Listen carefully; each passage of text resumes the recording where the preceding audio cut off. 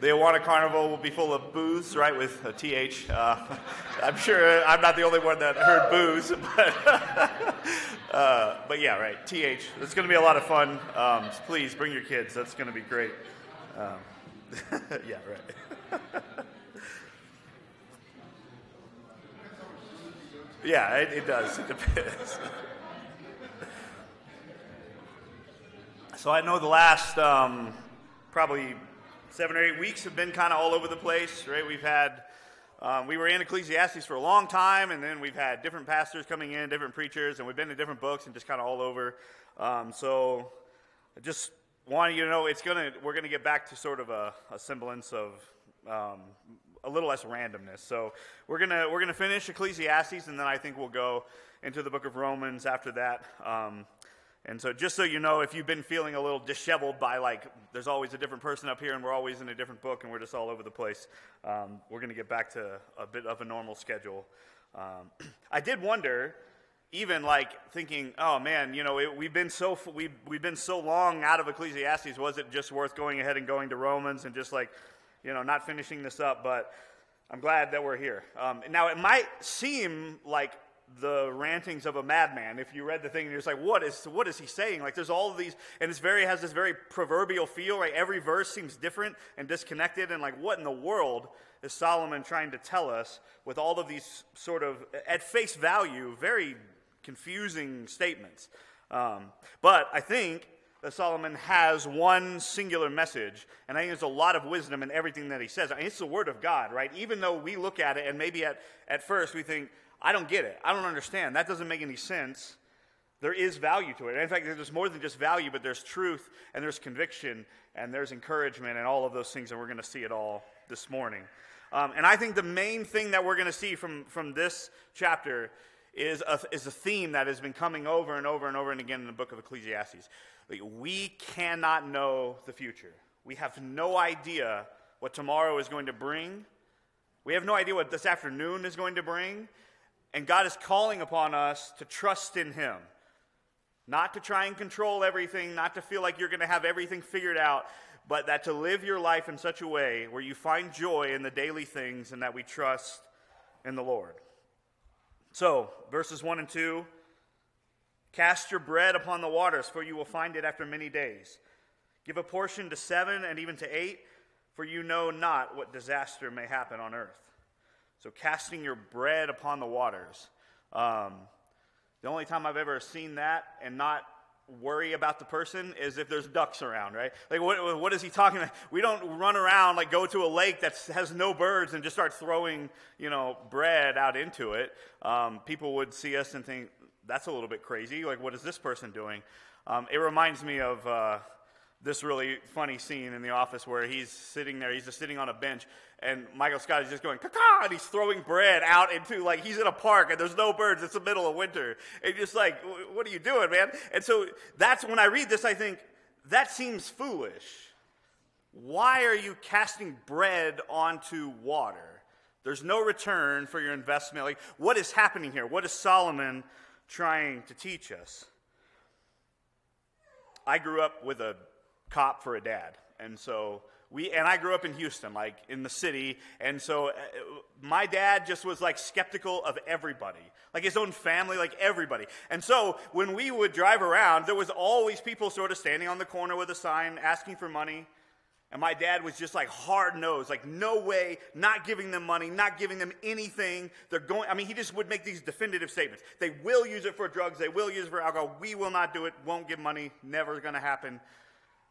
And that's what we like to think. We like to think, I know what's going to happen if I give my money in this place or in that place to this person or to that person. And we don't want to give to places that we think are foolish. Because, once again, we think we know what is going to happen.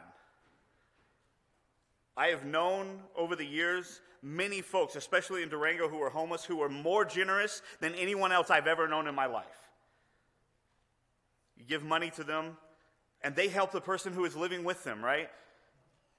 They give that money away, they help. And so all to say is, we can't look at a person, or we can't look at an organization, or look at anything in particular and say, well, I refuse to give my money because I know exactly what they're going to do with it. Now, there's got to be wisdom in that, right? Don't go give your money to Planned Parenthood, right? You do know what they're going to do with it. There are certain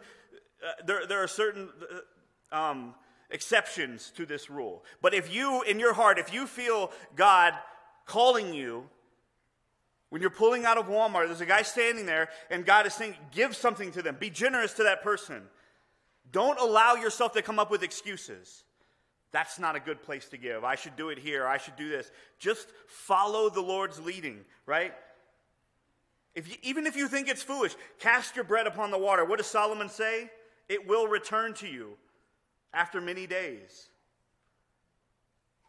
My obligatory C.S. Lewis quote, he talked about it, people, same thing. He lived in London, and so people would always get on to him for giving money to those who were standing on the street. And he said, you know what if they do go buy a pint with it? That's what I was going to do with it. Who cares? And so he said, I would rather give and be made a fool of than to miss an opportunity to give to somebody who was in need. The second verse. This number of 7, right? Give to a portion of 7 or even to 8. We know the number 7, right? Perfection, completion. This is a biblical symbol in the Bible. This number means something when we see it. Solomon is telling you, give perfectly, right? Give to completion. And then what does he say? Even to 8. Go beyond that, right? When you feel like you have given enough and you feel like you have been more generous than you ever thought you could be more generous. Give more.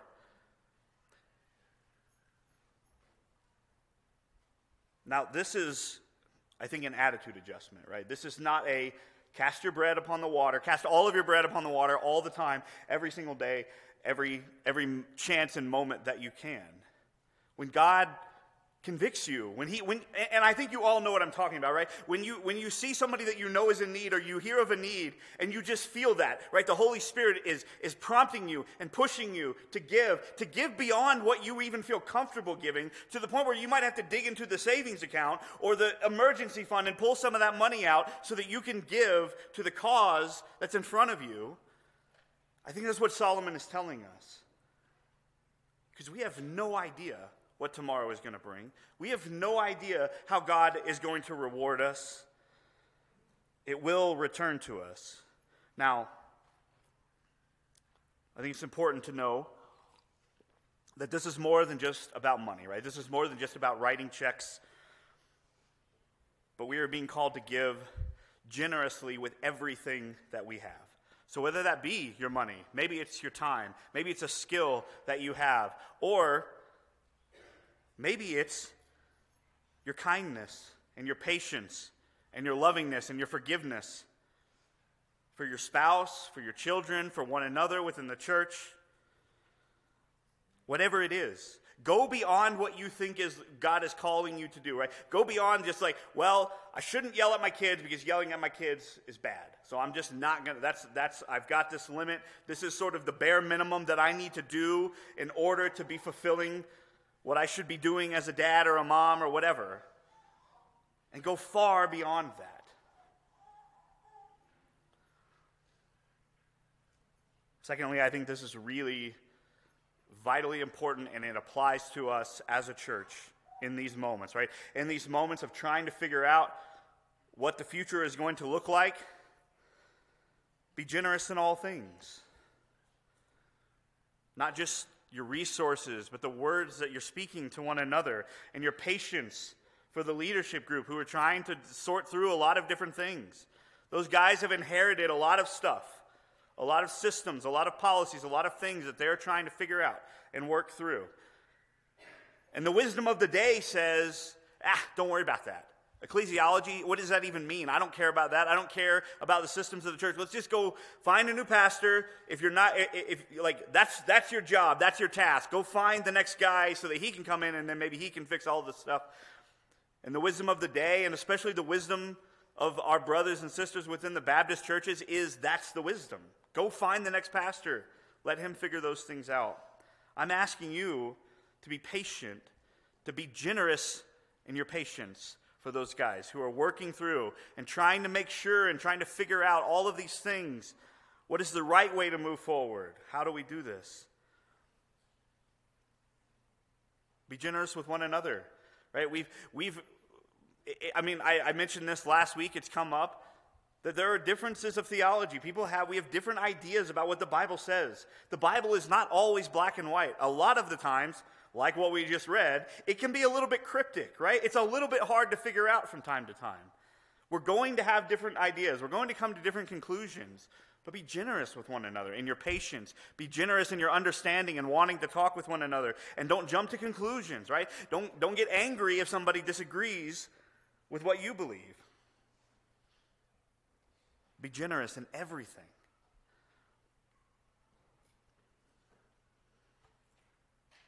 Not knowing the future also expands out to what sometimes we might call analysis paralysis. Has anybody ever had that?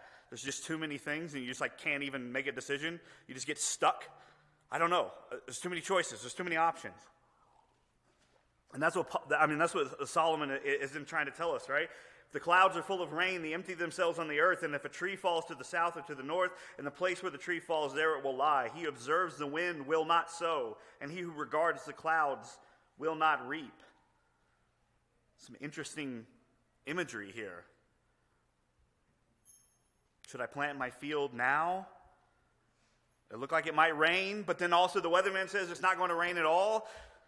Is the rain going to wash the seed away, or are they going to dry up and they're never going to come to fruition? Where should I build a shed, right? This tree looks like it's going to die. I don't know which way it's going to fall, this way, that way. Whichever way it goes, is it going to land on my house? Is it going to land on this? And we can get to the point where we're so concerned with all of these things that are outside of our control that we just don't do anything.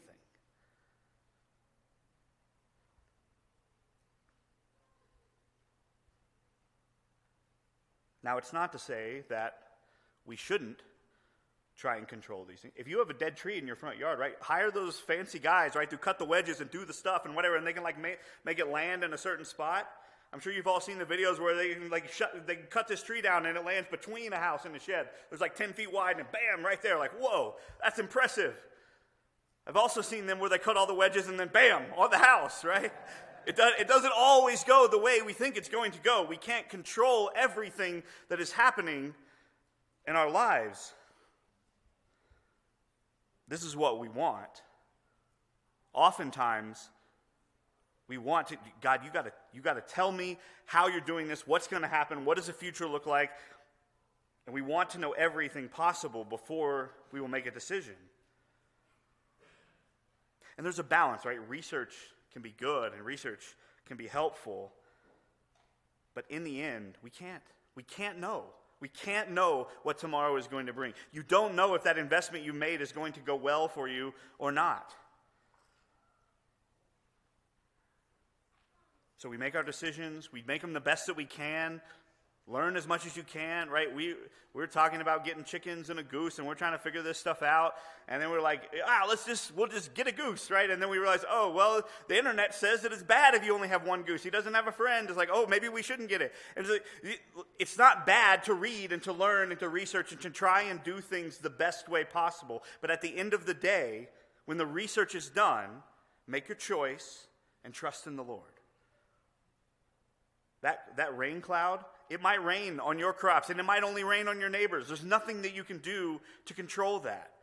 You plant your field, you sow the seed, and you trust in the Lord.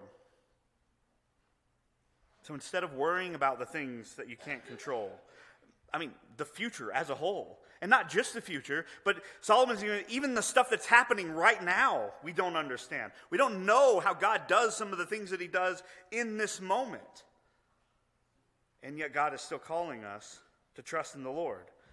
Now, some of these analogies might fall a little deaf, right? Most of us are not farmers. Most of us are not actually literally plowing seeds, right? But we're smart enough to realize whatever it is, whatever work you're doing, wherever you're planting your seed, wherever you are toiling in your life, maybe it's at a job, maybe it's at home with your kids, I don't know. Whatever stage of life you're in, whatever it is that you find yourself toiling in, that is the thing. Cast your seed over here. You don't know which one is going to work. Don't worry about that. Don't worry about the things that are outside of your control. Allow the Lord to do that. Trust in him on those things. And the second thing is that we don't know what God is even doing now. Not just the future, but we don't understand some of the stuff he's doing in our very presence. Verse 5 says, "You do not know the way the Spirit comes to the bones in the womb of a woman with child. So you do not know the work of God who makes everything."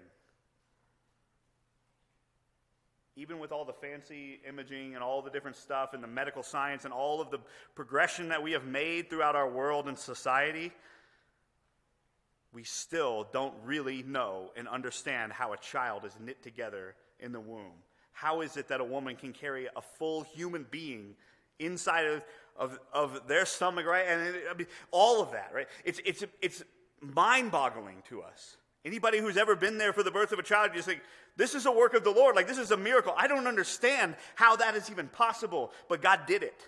He knit together these little ones, all of them and all of us at one point, right? We were all knit together in the womb of our mother in a way that we don't understand, that only God knows. And this is really important. When we read things like this and we say we don't understand, sometimes we fall into this trap of saying, God, you owe me an explanation. Why are you doing this to me? Why is this happening? And we expect God to explain himself to us. Right? We've all been there from time. Things have gone wrong. Usually it's when things go really, really wrong in our life. And we sort of make these demands from the Lord. Lord, and it comes from this idea of like, we don't deserve to be treated like this. Lord, what is it that you're doing and why are you doing it? And I just caution you and myself that we should always be very careful about that. We should always be very careful about our attitude. It's not that we can't go before our God and ask questions, but we don't go before our God and accuse. God is doing things that you don't understand and that I don't understand. In this very moment, in this very room, he is doing things that we don't see, that we don't comprehend, and we don't understand. Now, sometimes he does tell us what's coming. Sometimes he tells us why and how. But I would say that most of the time, he doesn't. Most of the time, the message from God is this: I love you. I sent my son to die on a cross for you. That's how much God loves each one of us. And he expects us. Look, if God is willing to do that for us, don't you think he's willing to take care of you and all of the other things in your life? And he expects us to trust him. And he expects us to put our faith in him and in his goodness. He is a good, good father, right? That's what we just sang. It's a true statement. That is who God is, even when we don't see it, even when we don't know it, and we don't understand it. It is what is true. It makes me think of this like, this is exactly how I am with my own children. There are many things that happen in life. We tell our kids to do stuff, and if I think that they can comprehend why, I'm totally happy to tell them why. This is exactly why I want you to go and do this thing. But there are many times when I tell them, don't do that, and I know that either the explanation would take a half an hour, or they just will not understand. Like, they're not going to get it no matter how much I try and explain. And say, look, you just got to trust me. I'm trying to do what's best for you. Please just understand that and just do what I ask you to do. I don't have time to explain it, or you won't understand it even if I did explain it. That's how we are, right? God is our Father. We are his children, and that is true for many, many things in our life. So in light of all of this, verse 6, I think this is the core of it, right? I think this is one of probably the most important verse of the chapter. In the morning sow your seed, in an evening withhold not your hand, for you do not know which will prosper, this or that, or whether both. They both might be good. We just don't know. So every morning, get up and toil and find joy in that toil and do what God has called you to do. And in the evening, continue in that work. And go to bed and say, I don't know. I cast my seed out today. I tried to do every good thing that I could find in front of me to do. The Lord is going to water and prosper what he decides to water and prosper. There's nothing I can do to control it. I can just do what God has called me to do. And we leave everything else up to the Lord.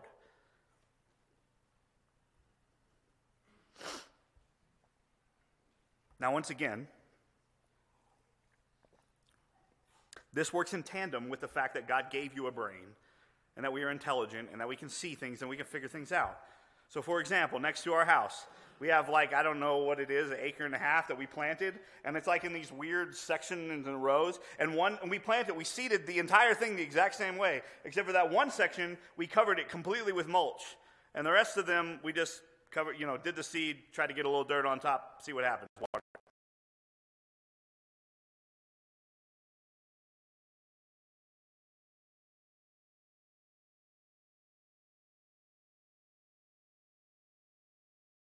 I'm going to do it again, and I'm just going to throw the seed out there and not put mulch on. It's clear.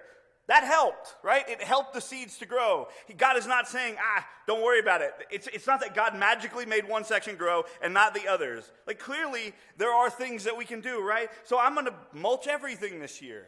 But here's the thing. I can seed it, and I can mulch it, but if God doesn't make it rain, it's not going to grow. I can do everything that I can do. You can do everything that you can do, and you just have to leave up the things outside of your control to God's hand. With all of this in mind, then Solomon starts making some really good statements. When you get to that point, when you're able to just let go of the fact that you do not control your future, that there are so many things outside of your control, and you just say, Lord, I'm trusting in you for all of that. Verse 7 becomes true. You can just go outside and enjoy the sunshine, right?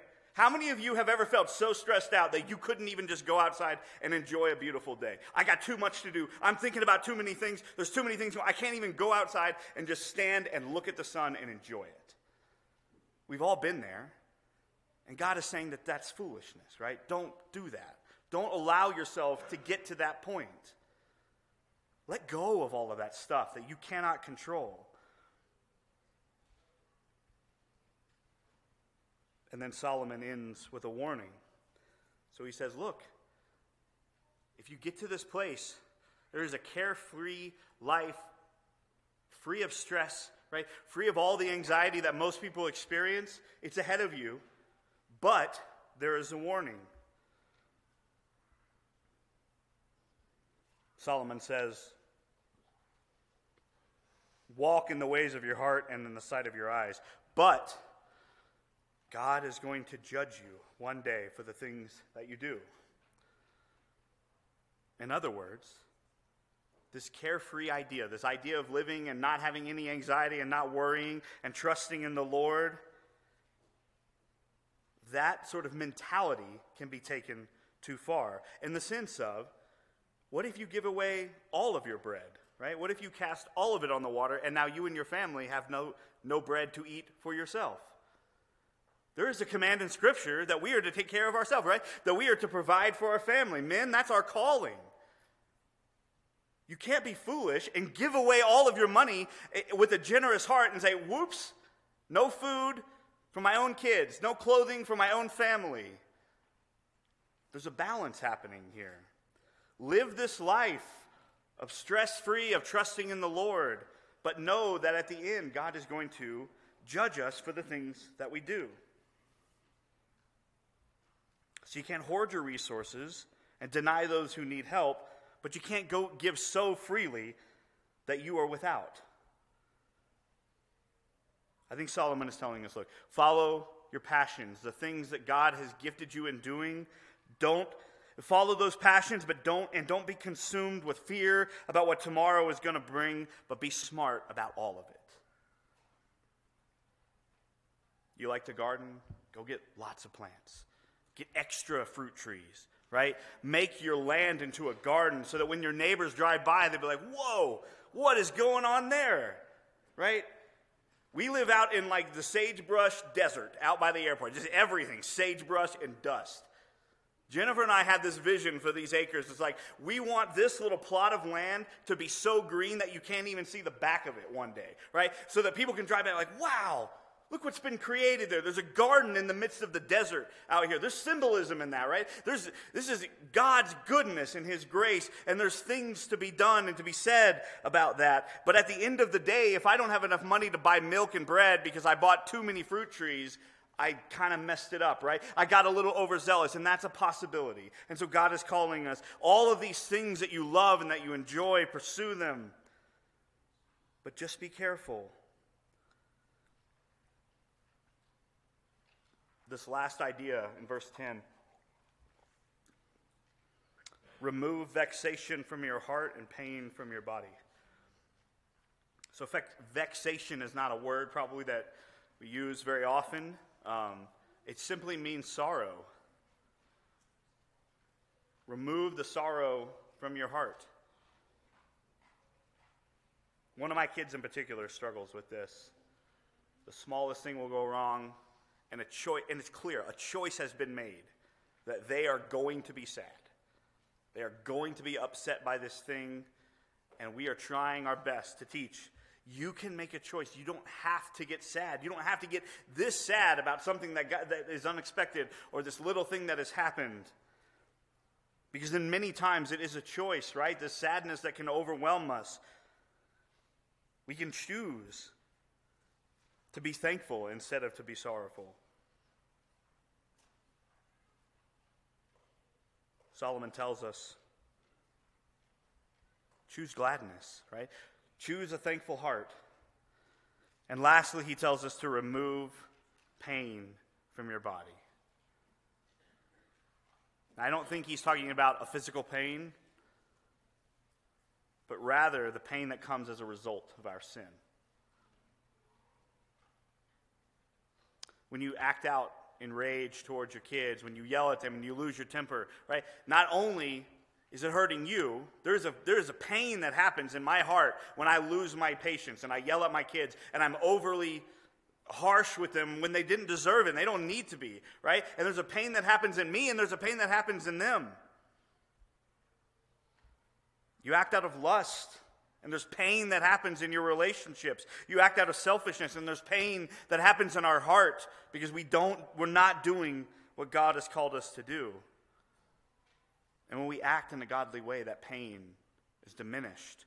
When we fight off sin and we do what God is calling us to, the pain is not there. But there's a problem, right? There's a problem with that, in that there is a barrier that exists. If we are going to have the power of God through the Holy Spirit in our sinful state, there is a barrier that exists, and it is namely us, ourself, our sin. It has disconnected us from God. In order to act in a godly way, we have to have access to Him, but our sin has cut us off from that. To have that connection restored, we have to repent. We have to believe in the goodness of Jesus and the sacrifice that He has made. What we talked about last week, right? The first and foremost, the death and resurrection of Jesus Christ and the sacrifice and what He accomplished through that work, that we can be saved, that disconnect is no longer there, that there is once again a connection between you and God. Sin was in the way, but when we trust in Christ, Christ comes in and pushes all of that aside and said, all of that is gone. It's forgiven. It went to the cross with Jesus. It went to the grave with Jesus. But when Jesus came back out of that grave, your sin and my sin stayed down in there. It stayed dead. It's no longer a barrier between us and the Father. So if all of this, of what we're reading in Ecclesiastes, if this seems like a better way to live, if you're sitting here this morning and you're thinking, man, that's what I want. I want to shed fear. I don't want to feel anxious. I don't want to feel all of these things that seem to be weighing me down. I don't want to feel the pain that I'm feeling in my life. God has an answer for all of that. And it's found in Jesus. It's not found in you. It's not found in your strength or your ability to overcome these things in your life. It's found in the offer from God to come to the cross and lay all of that at His feet. You don't have to carry it anymore. Jesus will forgive you. Repent. Ask for it. Jesus loves you. God the Father loves you. He wants to embrace you. He wants to restore that connection. He wants you to trust in him. He doesn't want you to live your life all day, every day, worrying about what's going to happen tomorrow. But we can't have that trust in God. We can't shed those anxieties and fears in our own power. It only comes through the power of Christ. It only comes when we are given the Holy Spirit in salvation. And so if you are a Christian, if you are trusting in Christ, the challenge for you this morning is to trust in him more. Maybe there's lots of things in your life you're saying, absolutely, amen, I have shed that anxiety, I have shed that fear, the Lord has delivered me from that. But almost assuredly, every single one of us has something that is still weighing us down. There's something that we haven't been able to let go of, that we haven't put our full trust in God, that he would handle this for us. The challenge for you this morning, whatever that is in your life, take it and slay it. Allow God to have all of that anxiety, everything. And I get it. This is going to be a process.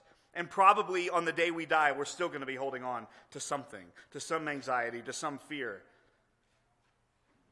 But that's what the Christian life is about. Every day, getting closer to the Lord. Every day, trying. Every day, pursuing God and trying to give up more and more and more of our anxiety and trust in Christ more. So if you're trusting in Jesus, God is challenging you, trust him more. Find a little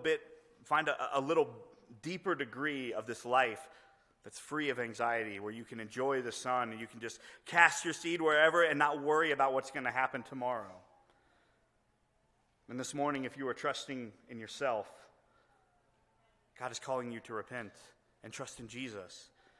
Because trusting in yourself is only going to lead to more misery, to more anxiety, to more fear. God will deliver you from all of those things if you trust in him. Amen. Let's pray.